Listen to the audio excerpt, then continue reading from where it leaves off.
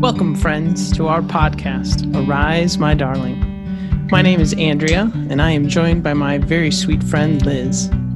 We want this to be a space that encourages and invites you to become more aware of the ways that God is constantly pursuing you. To awaken you to be on the lookout for sweet kisses our Lord sends you each day, because you have ravished his heart. So snuggle in and get ready for epic adventures, unexplainable friendship, and an abundance of joy. Hello, our darlings. We are so glad you've chosen to join us again. We have a very special guest with us today. Some of you may not know this, but Liz has been in Peru on a missions trip, and we're so very excited about that. But we have the special honor of Liz's mom on the show with us today. How are you doing today, Rachel? I am great. I should say hello, my darlings. Exactly. You might realize I sound a little bit alike. I am so happy and excited to be with you guys this episode. Yes. Thank you so much for making the time. Of course, because this is your first opportunity to be on the podcast with us, even though I know you're one of our biggest fans. I've heard that many times from Liz. It's true. I won't miss an episode. Yes. But you're the mom. So I'm going to take advantage here to get us a little bit more insight into who Liz is. I mean, how often do you get to talk to somebody's mom? So do you have anything for us, just so we would know Liz a little bit better? Well, I'm just going to, as a mom, I'm going to have to tell the epic birth story. Oh, those things when, Mom, not again. Like, yeah. Elizabeth has always been one of those that has done things a little differently. And so about 2 weeks before she was due, she decided to flip, meaning she was going to come out feet first. And so the protocol at that time was to try to flip her back. Yeah. And so I would have to every day lay on an angled ironing board with my head down at the ground, trying to get her the pressure to make her flip back the way she was supposed to. So my husband, Ron, would come home from work and there I would be laying on the ironing board upside down. He obviously knew what I was trying to do. So fast forward, I was ready to take a little leave of absence from school so I could prepare for her birth. And unfortunately, Ron's grandmother passed away. I'm sorry. And so that evening, I was just like, I'm just not feeling right. Just something's just not, being your first, you're kind of like, what's going on? Right. Well, sure enough, I was going into labor. Nice. And so went into labor and Elizabeth was still feet first. So Elizabeth came out feet first and she's been running toward our Lord ever since. So what a fun story to share when you kind of reflect on that as a mom. Amen. And especially your first, and see what she's doing with her life right now. And it's just really exciting. Absolutely. Absolutely. It's hard for me not to share my first story after hearing that one, right? That's right. That's what we do. That's right. That's what we do. We're moms. We talk about those things because no one else is listening to our birth stories. That's right. So we got to publicize it. tell each other. But my first, my water broke in church. I kid you not. Like we were all standing there and the pastor said, let's pray. We bowed our heads and boom, my water broke right in church. And I had to run up the aisle, leaking fluid all the way up the aisle. Yes. And I was like, way to start. And that little girl, my oldest, is on her way to China right now. So it's incredible to watch them grow up, right? It's such a privilege, such an honor to be a mom. And I know our girls are about a year apart. And just for the sake of our darlings, so the House of White and the House of Rep logo pattern each other.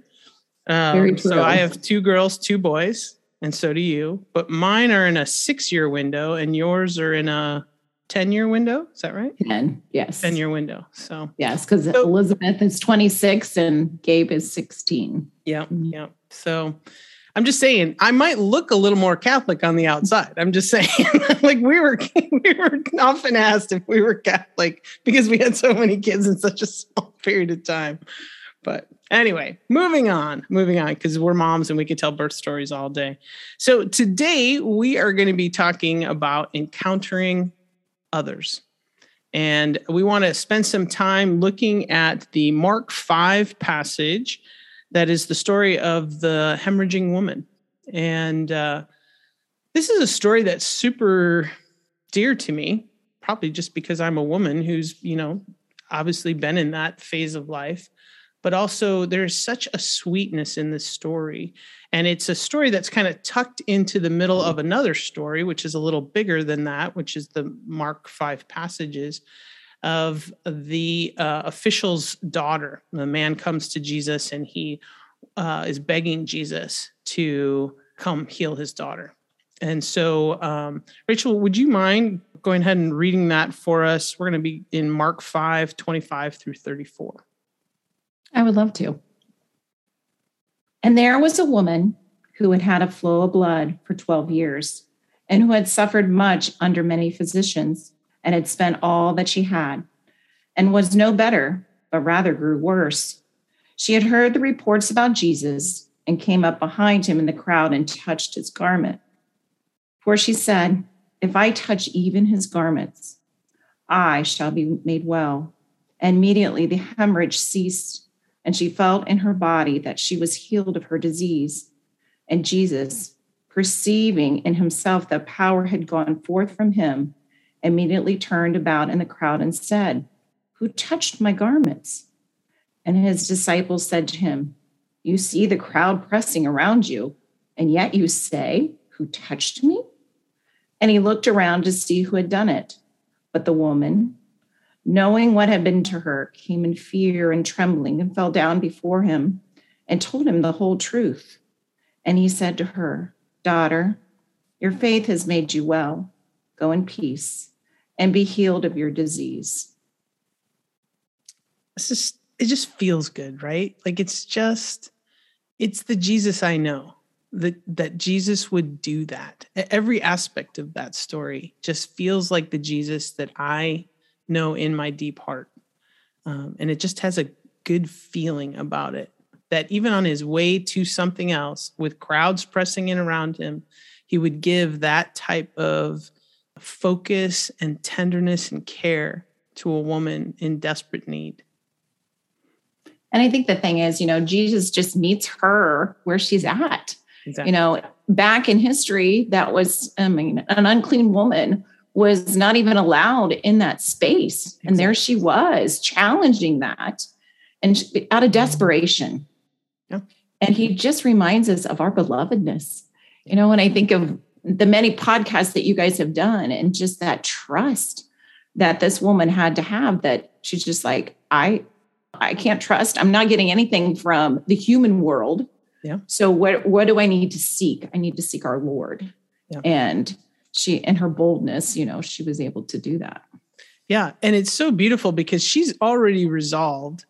And it's like you said, there's a desperation in her. She's already resolved that she already believes that if I just touch his cloak, like she's so convinced that he's the only one who can help her, that in her encounter of Christ, she comes with that desperation and commitment, like a faith commitment of, I know he's the one who can help me, and I will break the rules and I will do everything I can because I've done everything else. The phrasing in that passage of she spent all her money and grew worse. I mean, talk about brokenhearted and being constantly, like you said, put out of the village and being in an unclean state. And just, we're women. We know what it means to hemorrhage. Like it is difficult and kind of terrible in lots of different ways. When I just think it just shows that suffering in life, even though,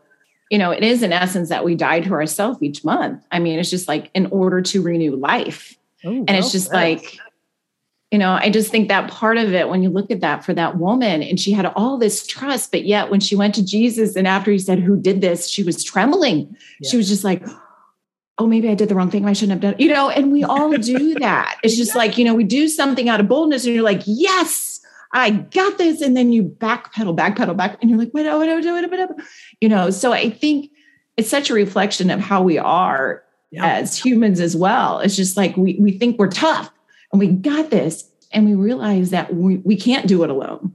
Yeah. And so we do have to connect in some way to our Lord. And her connection was touching that garment. And, that was her connection. And she felt renewed. But yet also after that connection was made, she started backpedaling and saying, well, maybe, but then she realized that I almost can envision him picking up her face, and almost just holding her and just like, my daughter, it's okay. You know what I mean? That's what I wanted you to have all along, but you had to choose to connect to me. Yeah. It could not have been the opposite way. So I just think it's so beautiful. It is. And I know our topic is encountering others, but I think that is facilitated when we remember how Christ encounters us, right? Like he sets an example for us as to how to encounter others. And that's a little bit of what I want to dig in here is he's on his way to something else. There is a great crowd pressing in around him. And you made the comment earlier that she's been bleeding for 12 years and he's going to go help a little girl who's 12, which, okay, my mind's blown right there. And I don't even know what to do with that, but we're just going to leave that out there for our darlings. Spend some time with that. There's significance there that I don't even know. But the crowd is pressing around him and he can sense her faith. Isn't that so amazing right there? Like he is somehow in a crowd aware of someone touching his cloak with faith and how different that must have felt for him than all just the crowd pressing in. Because in some ways, I'm sure people wanted to touch him. There probably is almost like a celebrity element to him at that point, right? If an official is coming to him to beg for him to come to heal his daughter, clearly people know who this guy is.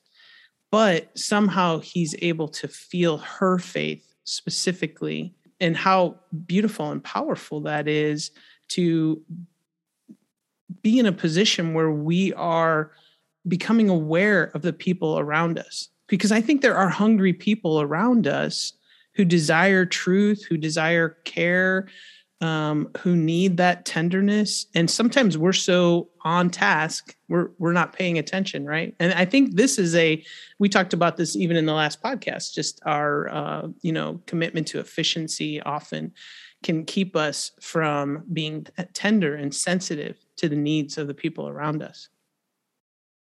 And it just makes me think of her littleness, when we think about that and we're like, but I'm just a little speck in this world. And I just don't know how in all of his greatness, he will even notice me. Sure. And yet he did.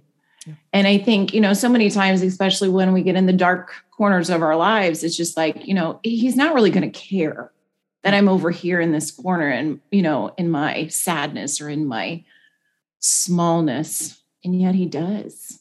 Yeah. And I just think, he stopped on an important mission. You know what I mean? He was being taken by this man to see his daughter. And, and in essence, Jairus was just like, okay, why are you dawdling? You've got to get to my needs. Right. Yeah. Well, and so, and Jesus could have easily said, you're right. You're a much bigger problem. You have a much bigger thing going on than this woman. She's been on this for 12 years. So what's another day? Yeah. So the fact that he stopped in that moment and he recognized her and her littleness and her small, part of the world. But then he continues on, and there's part of you that just stops and goes, oh, but I want to know what happens next. What does she do after her disease is, relinquished? What happens? As a woman too, you want to know that next step. Sure. And that's the one part that I'm just like, I just wish I knew that. Exactly. But I also, I'm challenged with that encounter that Christ has with her, that he does stop and then she confesses everything that's happened almost in a confessional way, kind of like I took something I wasn't supposed to take, or, that because of that fear and trembling you were talking about. And she knows she's not even supposed to be there, right? Like she has broken some rules to even be in his presence. And she was kind of hoping to do it without getting noticed, I'm going to guess. Like, I'm going to touch his cloak and then I'm going to get out of here. Mm-hmm. No one's going to know. And I almost wonder what was more powerful for her, the healing of her body or the fact that he stopped a crowd of people and gave her honor when all she had experienced for 12 years was shame. Right? Yeah. Because that's the thing. It's not just a physical ailment. It is a public shaming associated with a woman who is always unclean in that culture. And we talked a little bit about this earlier, but that idea that he calls her daughter, and there's a very good chance she's older than him, right? Absolutely. But he honors her in so many ways in that moment. And I think that is something I'm challenged by when I think of this concept of encountering others, is how important it is, particularly in this day and age, that honor be something that is just quick on our lips towards others. How do you see that play out, particularly as a teacher? Well, and I think it's just such an important thing to teach our kids, you know, that you can teach as much academics as you want, but if we don't raise good humans, you know, in our classrooms, and that starts at such an early age of just building that community of kindness. And we sit every day and talk to each other and just sit crisscross applesauce, you know, how you do in second grade classrooms. And just communicate with each other. You know, what are some things that we're talking about right now, and getting them to share and stand up and have that communication time about just their life in general. You know, you're so much more than just a student in my classroom. And, you know, praying over my class before they enter my classroom is just become an important piece to me, and just praying for their lives in general. So I just, you know, my perspective as I've grown as the teacher too, because this is my 30th year. God bless you. Let's just give a quick round of applause for that one. Well done, Rachel. You know, it has to become so much more. I mean, these kids just become part of who you are for a whole year. I mean, they're with me more than they're with their parents. So, you know, that's such an important role that you have to realize, what kind of role do you play in these kids' lives every day? I mean, it's a big role. So, you know, making them a well-rounded person and more than just the academics is such an important part to me, looking at the whole child. Yeah. Yeah. No, that's beautiful. I'm challenged even with this idea that encountering others is everybody. Like, I just bought a little Easter hat for my little 5-year-old friend. You know, I'm like, it's the perfect hat. She must have this hat for Easter. She must. But, you know, my daughter right now, we were at a doctor's appointment yesterday, and encountering her and walking her through, you know, a doctor's appointment. The encountering changes all the time. It's also the woman at the restaurant yesterday, just asking her name. And I was so struck that she was like, she kind of looked at me almost confused. Like, did you just ask me my name? And I was like, you really want to know? Yeah, I do. But we have these opportunities to encounter others. And I love what you're saying about your second graders, that they're not just kids. It's not a job. It is a job, but it's not. It's so much more than that. And and I applaud the 30 years, but I also applaud the whole mentality of, these kids need social interaction with each other in ways that are not media driven, right? Like, I am sure that is something you've probably seen radically change even over your 30 years of teaching, and how that's impacted just social skills in general, probably. Oh, absolutely. And I think it's one of those things that we just can't take that nurture out of the schools, you know, that there just has to be that human touch, and we can do as much electronics and, you know, and Zoom calls and things like that, but there's a disconnect there, and we are called to, you know, interact with one another on a human level. And so when we had to be in Zoom a year and a half ago in March, it's just, it really brings you back to that. And you have a little bit of, you know, there's some reflection in that was a tough time. That was a tough time not to be interacting directly with the students, and how, you know, they were perceiving learning and things like that. So I'm so glad, we're very thankful to be back in the classroom and being able to interact each day. Amen. Amen. And for whatever it's worth, thank you.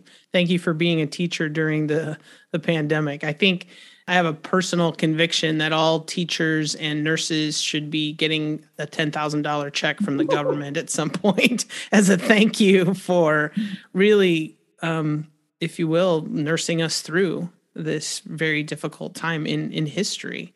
So just thank you for the work that you've done there. So going back to our encountering others, like anything else that really stands out to you in that passage? I think one of the things that caught my attention was I was doing a Bible study with a group, and we had used a book. It was called The Wonderful Name of Jesus. And it kind of goes back to, how we perceive things. So how this woman was perceived and what was her stance in society and things like that. But thinking about where we're at present day. And they used a word called sense knowledge. And, we gather everything by our senses, what we see, what we smell, what we hear, and what we touch.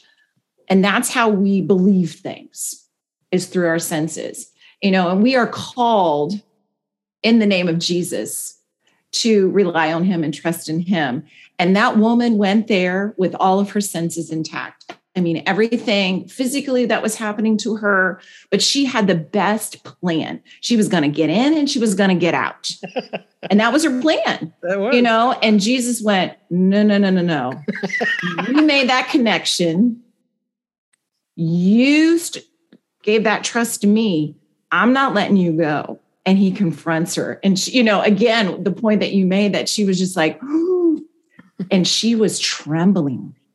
Amen. But I think we're called again to that deep trust that even when, our senses are telling us no, or society is telling us and the media is telling us, it's just like, but where do I stand with God? Yeah. In that moment, when I connect with him, where do I truly stand? And what do I truly trust? And I just think that's just such a beautiful image, that if you could take a snapshot and you could take that moment that her hand touched his garment and you could pause right there, the power and the connectiveness that happened is just beyond this world. I mean, that's what it is. Amen. Amen. No, that's really beautiful. I love that focus on the passage there. Yeah. And I think I'm also challenged personally to bring tenderness into all of my interactions with people. That tenderness he offers her simply with the word daughter. But also, I think we all know Jesus has the power to heal. I don't know why we don't go to the source more often, obviously. We definitely get stuck in our I'll figure it out myself type thing. And I'm really thankful that a lot of my sabbatical was don't figure it out, cry out. I'm like, my spiritual director probably said that to me, 100 times. Yeah. And it's so natural to try and figure it out versus just cry out to God. And that's a lot of what this woman does. But once again, if we're looking at how should we encounter others, definitely come to God with the desperation. But I love the way that God comes to her with tenderness. Mm-hmm. And provision and kindness. And he sees her. He really sees her, right? And the blessing that comes, not just the healing, it's almost like the healing was like an entry point. It was like, oh yeah, of course I'm going to heal you, but let me look at you. Let me see you, and let me take away your shame, and let me bless you. And then I'll go heal this girl too. I can do all that.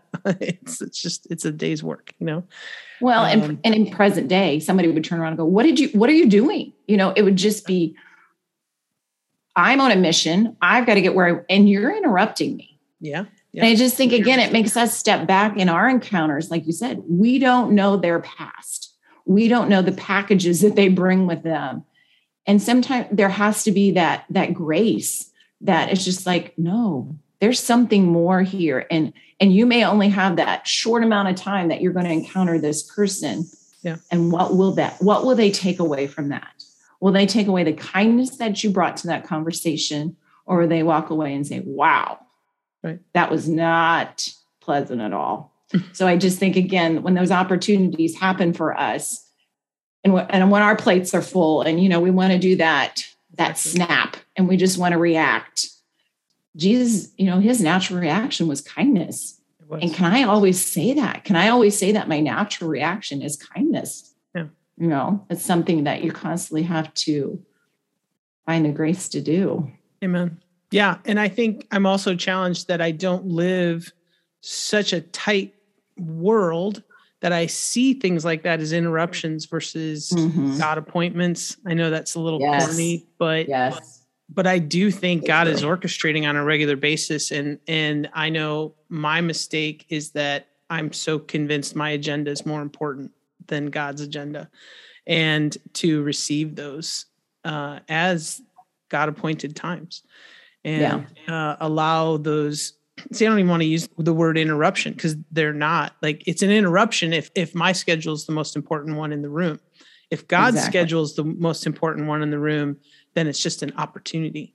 It's an opportunity to care, to love, to help, to pray for someone. It's a very different perspective on life. And my hope is that I'm cultivating that part of my soul. Amen. Amen. And I think the thing is, it's just like any well thought out plan should be that there's no plan.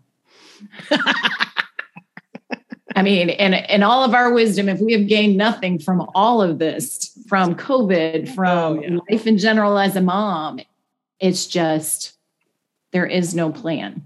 Yeah. And you just have to learn to take it as it comes. Yeah, we should be like expert level people at this as moms, right? Like, talk about people dealing with interruptions on a regular basis. Holy cow. I feel like that's the master's level class that we've been taking with these children all of these last 26 years, right?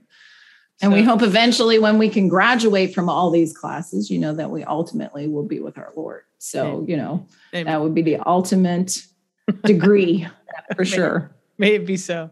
So I do have to comment when you said, no. Everything in me heard Liz just jump out. I didn't even know I did that. That was so good. I am sure our darlings are like, holy cow. Liz and her mom, they are the same person. Oh. And you're both truly wonderful. And I'm enjoying this immensely. So, well, our darlings, we just encourage you, this is just one passage, and the scriptures is this feast of opportunities to see the way Jesus encounters people. I mean, this is not in any way a unique encounter. In some ways, it's exactly how he is all the time, that there is a tenderness and a kindness and a truth. In John, it tells us he was full of grace and truth, that he held those in the tension. And this should be our model when we are encountering others. So we just want to encourage you to take some time to think about that and the ways that God wants to communicate that in your life, but also for the sake of those around you. So Rachel, we do this episode at the end called Sweet Kisses. Are you familiar with this? Perhaps, just a little bit. So do you have a sweet kiss for us? I do. Well, you guys may know about our sweet Aunt Betty. She turned 98 this year on the 10th of March. Wow. And we had the opportunity, Elizabeth and I, to go see Aunt Betty. And it was just such a blessing to get to spend some time with her and to enjoy breakfast together. And of course, we played euchre. Oh, of course. And it was just so much fun. I mean, what a blessing she is in our lives. And it was fun because Ron had made a carrot cake, which is her very, very favorite. And so we got to sing happy birthday to her. That's beautiful. And as we get finished up blowing out the candles and things, I always do this with my kids. We always stop and I ask questions, like, what's your favorite color? Okay. What kind of car would you like when you grow up? And of course it was beautiful because Aunt Betty's like, well, I've always wanted a Cadillac. So it's just like, it was just great. And then I asked her, I said, okay, you have been so many places in your life. And I said, what is one place you have never been and you would love to go someday? And she paused and she just kind of looked around a little bit and nodded her head. And she looked straight up and she goes, heaven. I would like to go to heaven. And like I said, it just, it just warmed my heart I was just like, that is a wonderful answer. Beautiful. And, I pray that for her each and every day, that, what a blessing she's been in our lives. Yeah. And as many years as we can hold on to her here in this earthly world, but also to be able to be with her in our heavenly kingdom. So love that lady. So she is, Aunt Betty is my sweet kiss. How about you, Andrea? I think Aunt Betty's been a sweet kiss here a few times. I just want to say that is a true. She gets top billing at the White House. Amen. Love that. Well, actually, my sweet kiss is our friend Patty. And should we explain the lineage here just really quick, Rachel? You should, just because, because. So the way it works in the Catholic world, and this was new to me, technically, Liz is my spiritual mom because she's the one who kind of walked me through my conversion into Catholicism, which would make you, Rachel, my grandmother. That's a good feeling. So Patty, I kind of walked her into the Catholic faith, which would make you Patty's great grandma. Look at that. Feeling good about that? I'm feeling real good about that. Anyway, we've had Patty on the show before, but I had a chance to spend a couple of days with her over spring break and took my Jeep, who is named St. Michael and who we adore. But there was just a moment in our weekend where the weather was so gorgeous these last few days. And I asked her at one point if she wanted to drive the Jeep herself. It was like I had granted her one of the 3 wishes of her whole life to just drive my Jeep. And she was so excited to just find someone to wave at. That's all she wanted to do. She just wanted to find another Jeep to wave at them. So we just kept driving into the countryside. And eventually we did. We passed a couple Jeeps and she got to wave. And she would have been totally satisfied with that, honestly. But we just kept driving. And this is one of the things that I've loved doing with Liz is just try and get lost. Like you can't because there's, Wi-Fi everywhere, but you can turn that off and you can just start driving around. And we've probably been driving for an hour or so and went past all kinds of just beautiful gifts for her, like a little sheep farm and these beautiful barns and just things that were making her so joyful with the way God was just speaking to her. She just feel his love and his appreciation. And we got to a stop sign and I don't even know what town we were in. I said, so what are you thinking? You want to keep going or just head back? And she said, what I'd really love is some ice cream right now. Yes, ice cream always saves the day. It does. I kid you not. We literally turned our heads to the left. No. And there was an ice cream shop right there. It gets better. So it's not only an ice cream shop, it is an old-fashioned ice cream shop, which is just like the first place she worked in as a teenager. And she told me these amazing stories. And there was a Jeep in the parking lot. And so we were able to do some duck Jeep with that Jeep. Nice. So, best day ever. Best day ever. But this is again, God is so timely. So timely. Absolutely. And so intimate with the details. Yes. Right.